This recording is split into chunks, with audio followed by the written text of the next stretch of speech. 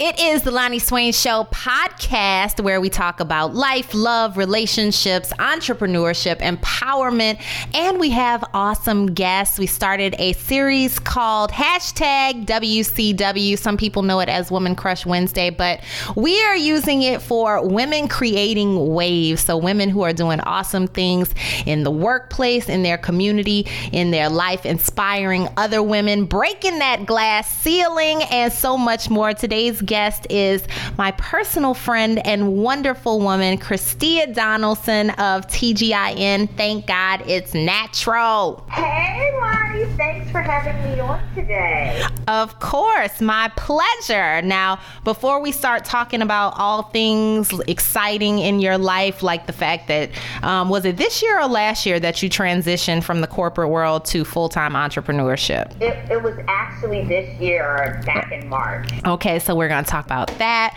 We're going to talk about your journey as a breast cancer survivor and so much more. But we're going to start off with a little game that I like to call either or. Okay, have you ever heard of that game? I guess I could pick up really quickly. So I'm going to give you two things, and of the two, you have to pick one, either or. You ready for it? Sure. Sunrise or sunset? Sunrise. Credit card or cash? Credit card. Bath or shower? Bath. Passenger or driver? Driver. Cardio or weights? Ooh, yoga. Look, you made up your own thing. Winter or summer? Summer. Car or truck? Truck. Wheel of Fortune or Jeopardy? Jeopardy. Fresh Prince of Bel-Air or Martin? Oh, Fresh Prince.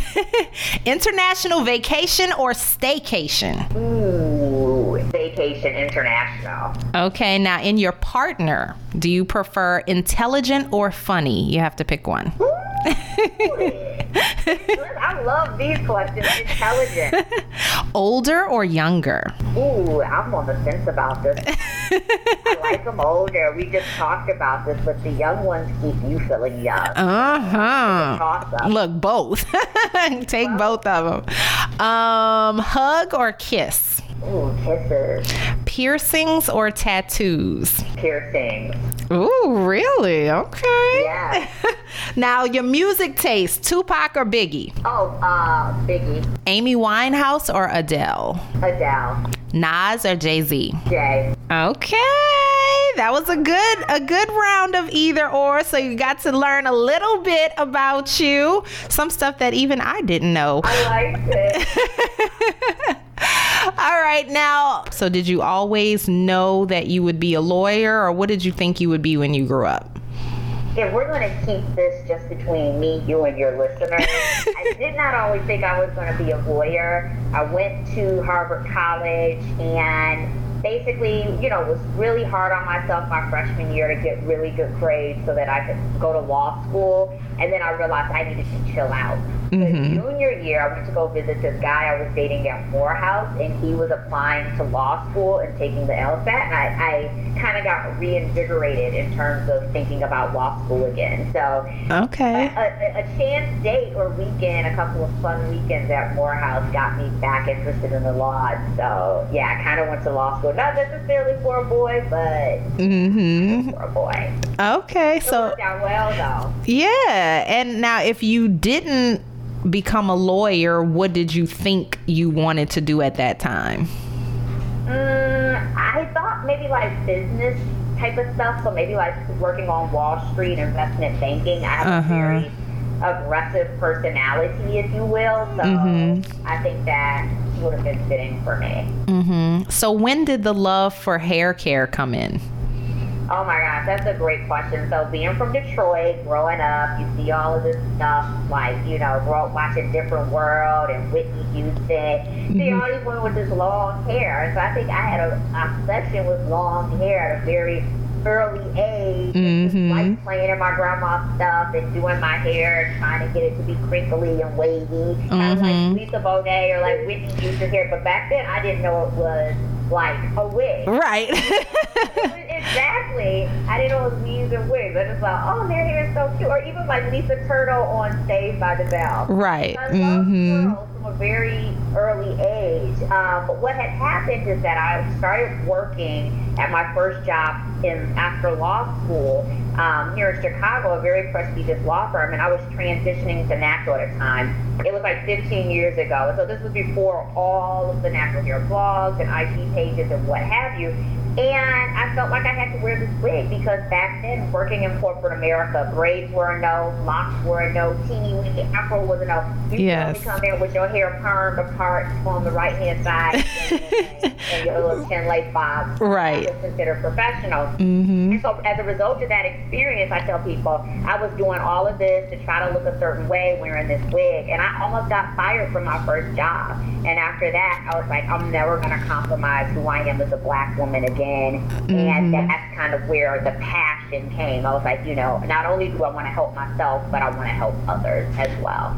So were you making up concoctions in your kitchen to kind of figure out what worked for your hair? Or did you say, let me get together with someone else and figure out how we can start a business out of this? I started in my kitchen. I definitely started in my kitchen. But eventually I realized I was better at the business and the marketing side. And so I found someone to help me kind of take what I developed in my kitchen and turn it into something that was sellable, if you will.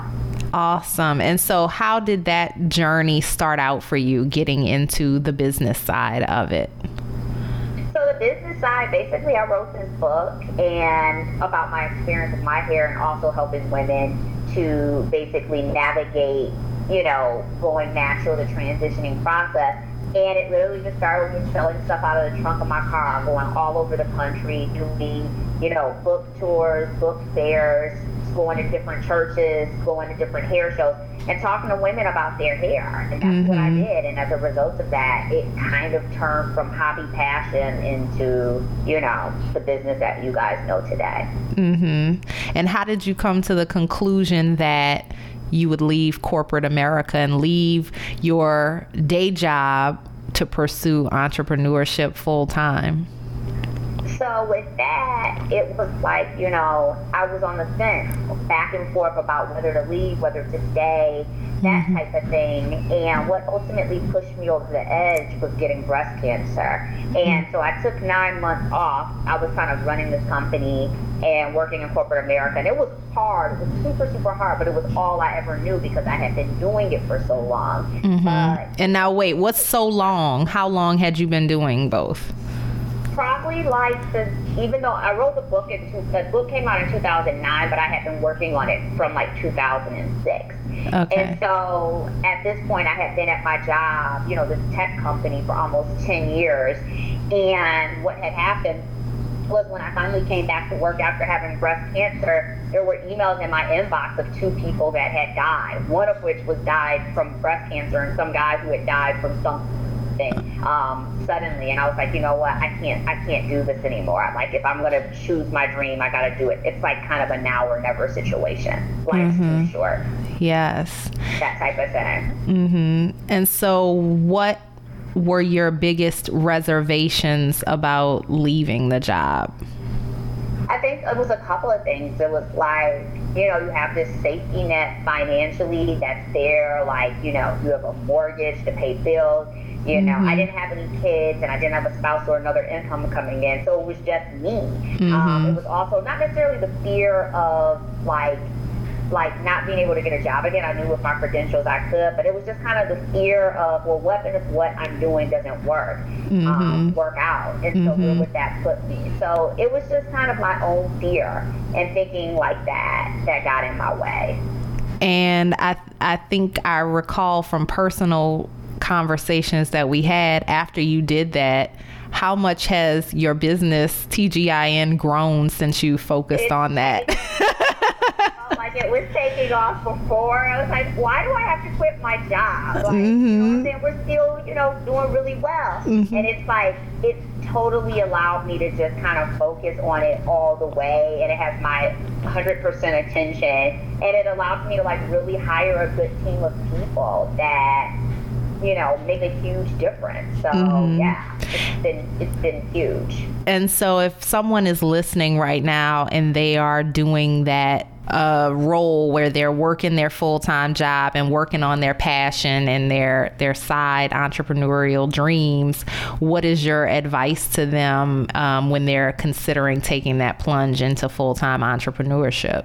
No, that's a great question. I think the main thing is you have to have a plan. And you need to have some customers too as well. So have a plan, set kind of goals for yourself or milestones that you want to reach before you kind of go all the way in, and hit those milestones and then figure out if it makes sense, like I said, depending on whether you have customers and if there's enough money in the business to support both you and the company. Because the key to remember is my business was growing, and it was growing fast, and I was hiring people, but the business could only take care of the people that was working there. It couldn't pay my bills as well, so that's why I kept my job. But when I took a leap of faith and jumped out there, it made a huge difference. So, yeah. And now with the business, with natural hair care being a hot item, and now there are so many blogs and other products, what do you feel like makes TGIN unique? Well, I think the number one thing is that, like, product performance. I feel like we deliver on our promises of softer, moisturized, and more manageable hair. I think when the natural hair care movement was first getting started, there was this whole promise of perfect curl definition or shiny ringlets or wavy ringlets on, hair that wouldn't do that. And I think the thing that makes us different is that our customers trust that we deliver on our promises. I think also my own personal situation as a breast cancer survivor most recently also makes us especially in tune to what we put in our products, because of what you put on your body and what you put on your hair has a huge impact on kind of your entire system, if you will. And so I'm definitely in tune with that more than ever before. And so how was that journey as a natural hair care line creator and CEO, going through breast cancer, just all of the different transitions and losing your hair and things like that, and kind of being so a part of the hair world? It was hard because, how would I tell you? It's like, I tell people, when I first found out I had breast cancer, I really held out hope that I wouldn't have chemotherapy because that would make me lose my hair. But when I found out that I would have to have chemotherapy, it was just kind of like, okay, let's just get through this and focus on being healthy versus focus on having hair. And so the hair thing was never really an issue for me in the beginning, but it was definitely more of an issue once my hair started to grow back. Because I was like, I don't know if my hair is going to grow completely back. But the point, I had been through so much, I was just happy to be alive. Yes. But in terms of running the actual company, I had to take a step back and really rely on my team. And the way we were able to keep things afloat, because it's kind of like, when I look back in hindsight, it's crazy that I was like, okay, I'm going to go through cancer treatment and I'm going to keep running this company instead of just like, okay, screw the company. Right. On cancer treatments. I know, I think that's like what people find kind of interesting is that it was kind of like when you have cancer, you have to keep living. Like, we're all dying every day, but like you also have to fight to live. And part of like, I think my ability, and this is funny saying this for the first time, is my ability to beat cancer is like, you have to, like I said, have the mindset that you're going to win and that you're going to keep living. And so whether you're running a company or you have 3 kids or what have you, it's like if you had kids, you would still have to feed them, get them dressed, get them ready for school. Like cancer doesn't allow you to just be like, well, I'm not going to be a mom anymore. Same thing with me. It was like, it wasn't going to take the fact that I was a CEO away from me. So I had to keep going. Everyone who has breast cancer, you just have to keep going. What do you think is one of the biggest misconceptions people have about breast cancer? I think there are several. I think, okay, wow, I'll give you some of them. One is that this is an old white woman's disease, right? A lot of times you see these Avon walks and these commercials for breast cancer or people on Good Morning America, and you never really see people that look like us. Like, yeah, they may be sprinkled in the crowd, but by and large, all the celebrities that you hear talking about this are like 40 or 50-year-old white women, or even older than that, people who have beat it and look back and reflect on it. And so for me, it was quite a shock, and I felt somewhat alone to be so young and to be Black dealing with this. And a lot of Black women, I'm learning as a result of my experience, they have had breast cancer. They've had people in their family have breast cancer, but Black people are overly private. Like, they don't really believe in kind of talking about things as part of the healing process. So I think one of the misconceptions is that it is a older white woman disease. I think the second misconception is that you hear a lot of statistics that Black women are more likely to die from breast cancer, meaning like 42% more likely to die. But that increase in likelihood of mortality is due not to biological factors, but really to socioeconomic factors. Things like not having reliable transportation to get you to your treatments, or not having someone to watch your kid, or the inability to take days off of work, or showing up, you know, at the hospital with a lump that has been in your chest for 2 years and saying, I think something's wrong. It's more, those outcomes are really driven more by that versus biological things, as well as systematic things within the hospital system. And so for you, I know you have been vocal about your experience, and you have been sharing on social media and things like that and telling your story. And so for you, has that been cathartic? And do you feel like that has also helped in your healing? I think so, because, you know, what I'm learning, particularly with my personality, is that I'm a workaholic. And, you know, in the past, if things went left or something didn't go according to plan in my life, a relationship, you know, a friendship, my mom dying, it would be like, I just kind of move on. I just kind of work through it and move on. And for me, work is my way of dealing with their problems. For some Black women, I'm learning eating is their way of dealing with their problems, or drinking is someone's way of dealing with their problems, or what have you.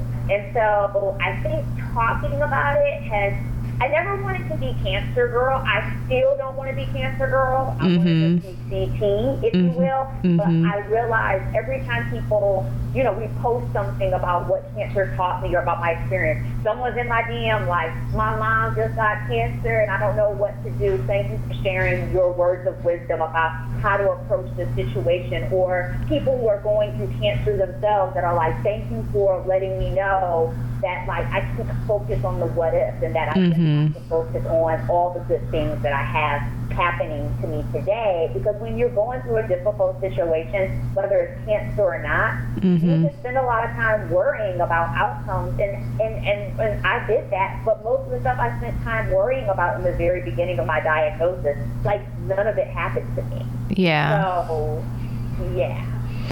And I actually referred a former classmate, a friend, to your page because she is now going through breast cancer treatment for a second time in her life.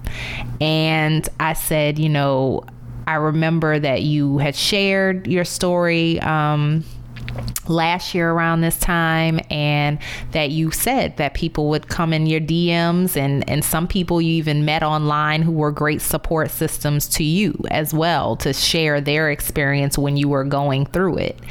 And what would your advice be to someone going through it for a second time or going through it for a first time right now? So I think for the people who are going through it for the first time, it's just like, you just have to stay focused on your treatment. You have to stay focused on doing what the doctors tell you. And you really can't live like 6 or 9 months ahead. I remember when they told me this was going to take 9 months to a year of my life. I was like, you have got to be joking. Like, I had just started dating someone who I felt really strongly about. I was like, you've got to be joking. But it was like, cancer taught me you have to take things day by day. They're running all this tests. You can't jump ahead. It's like, we have to run this test, and once we find out what happens here, then we move on to the next step. But one, if you are new to this, you have to live day by day, but you also, like I said, have to keep living. You can't become your cancer. It can't completely define you. You have to still remember you're a sister, a mother, a friend, a CEO, like, you know, that you had a great sense of humor, you're smart, you're funny, you know what I'm saying, you're sassy, you're Black girl magic. You still are all of those things. Yes. You're a cancer patient. You're not just a cancer patient. And I think it took me having a moment where, I kind of lost my confidence due to my cancer treatment, and I had a really important business meeting with Target where I was so shook going in there. And once I went in there and gave that presentation, they were like, oh my gosh, you so killed it. Like, that was the best presentation we heard. I remember I was still a CEO, and it didn't matter that I was a cancer patient, that it was like just another thing that was a part of me. It wasn't the only thing that defined me. And now, how do you feel were the best ways that people in your life supported you during that time? And what do you suggest? No, that's fine. I think just reaching out. Everybody doesn't want to talk on the phone. Everybody doesn't want you to come over with food. Like, some people want that and some people don't. But the key thing to remember, it's cool to express your support, but you have to respect what the patient or the person who's going through this wants versus what you want to give. So meaning, like, I was like, maybe I didn't want to really talk on the phone, and I didn't want a lot of visitors. Like, I didn't want people bringing food over my house. But if you sent me a text message, I respond. There were times when I was like, oh, I could have conversations and laugh and talk with people. But for me personally, I was a very prideful individual. I didn't want people to see me looking like I did it. So if they don't want you to come over, don't keep pushing the issue. I think, like I said, the main thing is to just let people know that you're there for them, and just kind of check in with them from time to time, see how they're doing, send them uplifting things. And if they don't return your call back, don't make it about you. Always keep it about them. And now, being so young when you were diagnosed, most people don't get their first mammogram until they're 40. That's the recommended age to start getting mammograms, things like that. What is your advice to women who may not be of that age to start getting their mammograms and things, to kind of be aware of their health prior to that? Well, the main thing is just knowing your body. 8 out of 10 lumps in your breast, or found by women in their breasts, are non-cancerous. So you have to keep that in mind. This doesn't necessarily have to be a death sentence, if you will. 2 out of the 10 tend to be cancerous. But the point is, don't think that just because you're under the age of 40 and that you're not to say eligible for mammograms, but that you're not required or required to get mammograms, that this isn't something that to happen to you. So the main thing is just be mindful of the changes in your body, know your breasts, do your self-exams, and just continue to just be proactive when it comes to your health. And now, in life in general, what would you say in your journey has been one of your biggest obstacles that you've overcome, and how did you overcome it? Would you say it's been breast cancer for you or something else? Yes. I think this was probably the biggest obstacle. I think my mom dying was the biggest obstacle. I think, getting fired from, or almost getting fired from my first job was an obstacle, but I think the biggest one was dealing with breast cancer, for sure. And what? For sure. And what do you attribute to being able to overcome it? I think my faith in God and my mental state, and like I said, just the ability to be like viewing life in the small moments, in smaller increments, versus having a long-term view of everything. Like, me and you are the same age when you're dating, and like dating is a reference point. It's like easy for listeners to understand. When you're dating, you meet guys that are hanging out, you're like, is he the one? Are we gonna get married? We start plans, and I think thinking 20 years in advance. Right, exactly. 20 days in advance. Yes. The point is, I think the easiest thing for me, for having gotten through this and kind of overcoming this obstacle, was viewing life in shorter increments. Like in the next 5 minutes, what's going to happen? What matters in the next 5 minutes? And also, like I talked about on Instagram, it's just letting go of the idea of thinking that I'm in control of a lot of things that I don't control. I can't control what happens over the next, 20 days, or even over the next 20 minutes. So it's just kind of like being more open to letting life happen to me, and in doing so, experiencing more peace as a result of that. And in experiencing more peace and some of the great things that you have experienced, some of the wonderful moments, I know from looking at your Instagram, you've been traveling recently. What is something that you think everyone should do at least once in their life that's been one of your biggest experiences of peace or joy? I love that. I think going out of the country for sure, by yourself. Okay, by yourself specifically. Yeah, I think sometimes people are so like scared to eat a meal by themselves or do anything by themselves that they're so, it's so much noise in our lives. And I think sometimes you really have to disconnect to really hear what your true self and your true thoughts are telling you. And I think sometimes we get disconnected from that voice, and that voice is super important. I would say go out of the country or take a vacation all by yourself. Now, if you had to make a suggestion on where to take that vacation of all your travels. You know where we're going. Bali. We're Bali. Now, we're going to Bali. Ubud or where? What part is your favorite? Where would we go? I mean, me and you have both been there. So the first time I would say definitely go to Ubud, and I like Sonora Beach. So yeah. Okay. What is your favorite way to waste time? Instagram? No. I knew it. It does. But yeah, I need to read more. You know what I'm saying? I used to read a lot more, and I need to get back into that. It's just that social media takes up so much of our time, and it's like it sucks you in. It sucks you in. Sucks you in. So. Since you brought up reading, is there a book that you would attribute to impacting your life in a major way? I think one of the best books that I've read recently, and by recently, like in the last 2 years, is this book called Essentialism. Okay, I haven't heard of that one. Yeah, and it basically just helps people focus on things that are most important in life, that kind of thing. So, yeah. Okay.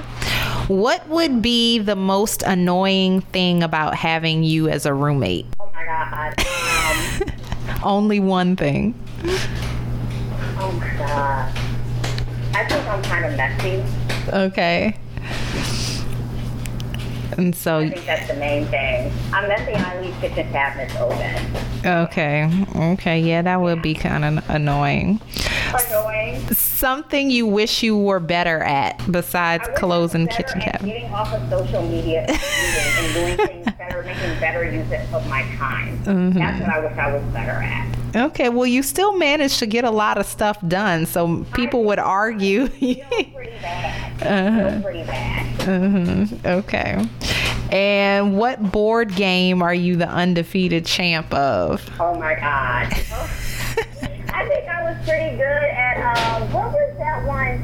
It was the one where you couldn't say the 5 words, but you had to guess one of them. I couldn't. Oh, Taboo? Yes. That's my game. That's one of my favorites. Yes. Okay, I'll have to test your skills. I'll let you be my partner one day. Okay, I was like, oh my God, I love that game. Love it.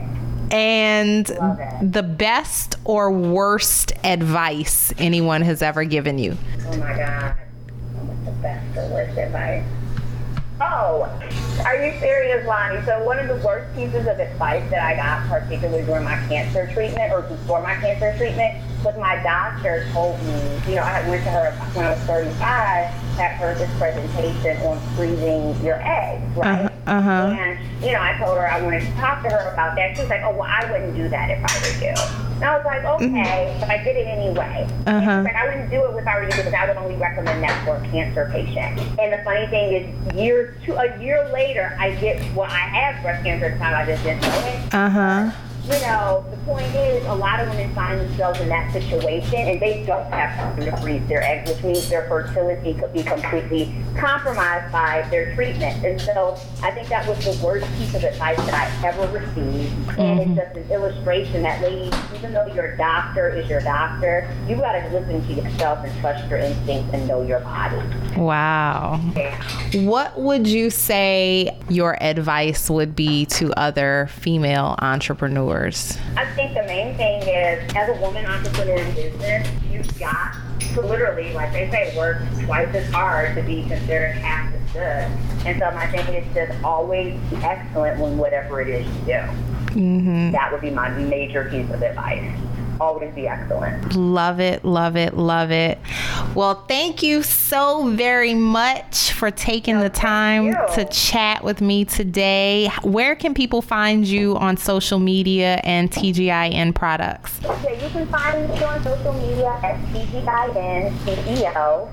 You can find TGIN products at Sally's, Target, CVS, Walgreens, Rite Aid, Whole Foods, and Sally Beauty Supply. I think I started off with that. Our website is Thank God It's Natural, and Facebook, Twitter, and Instagram are all www.tginatural.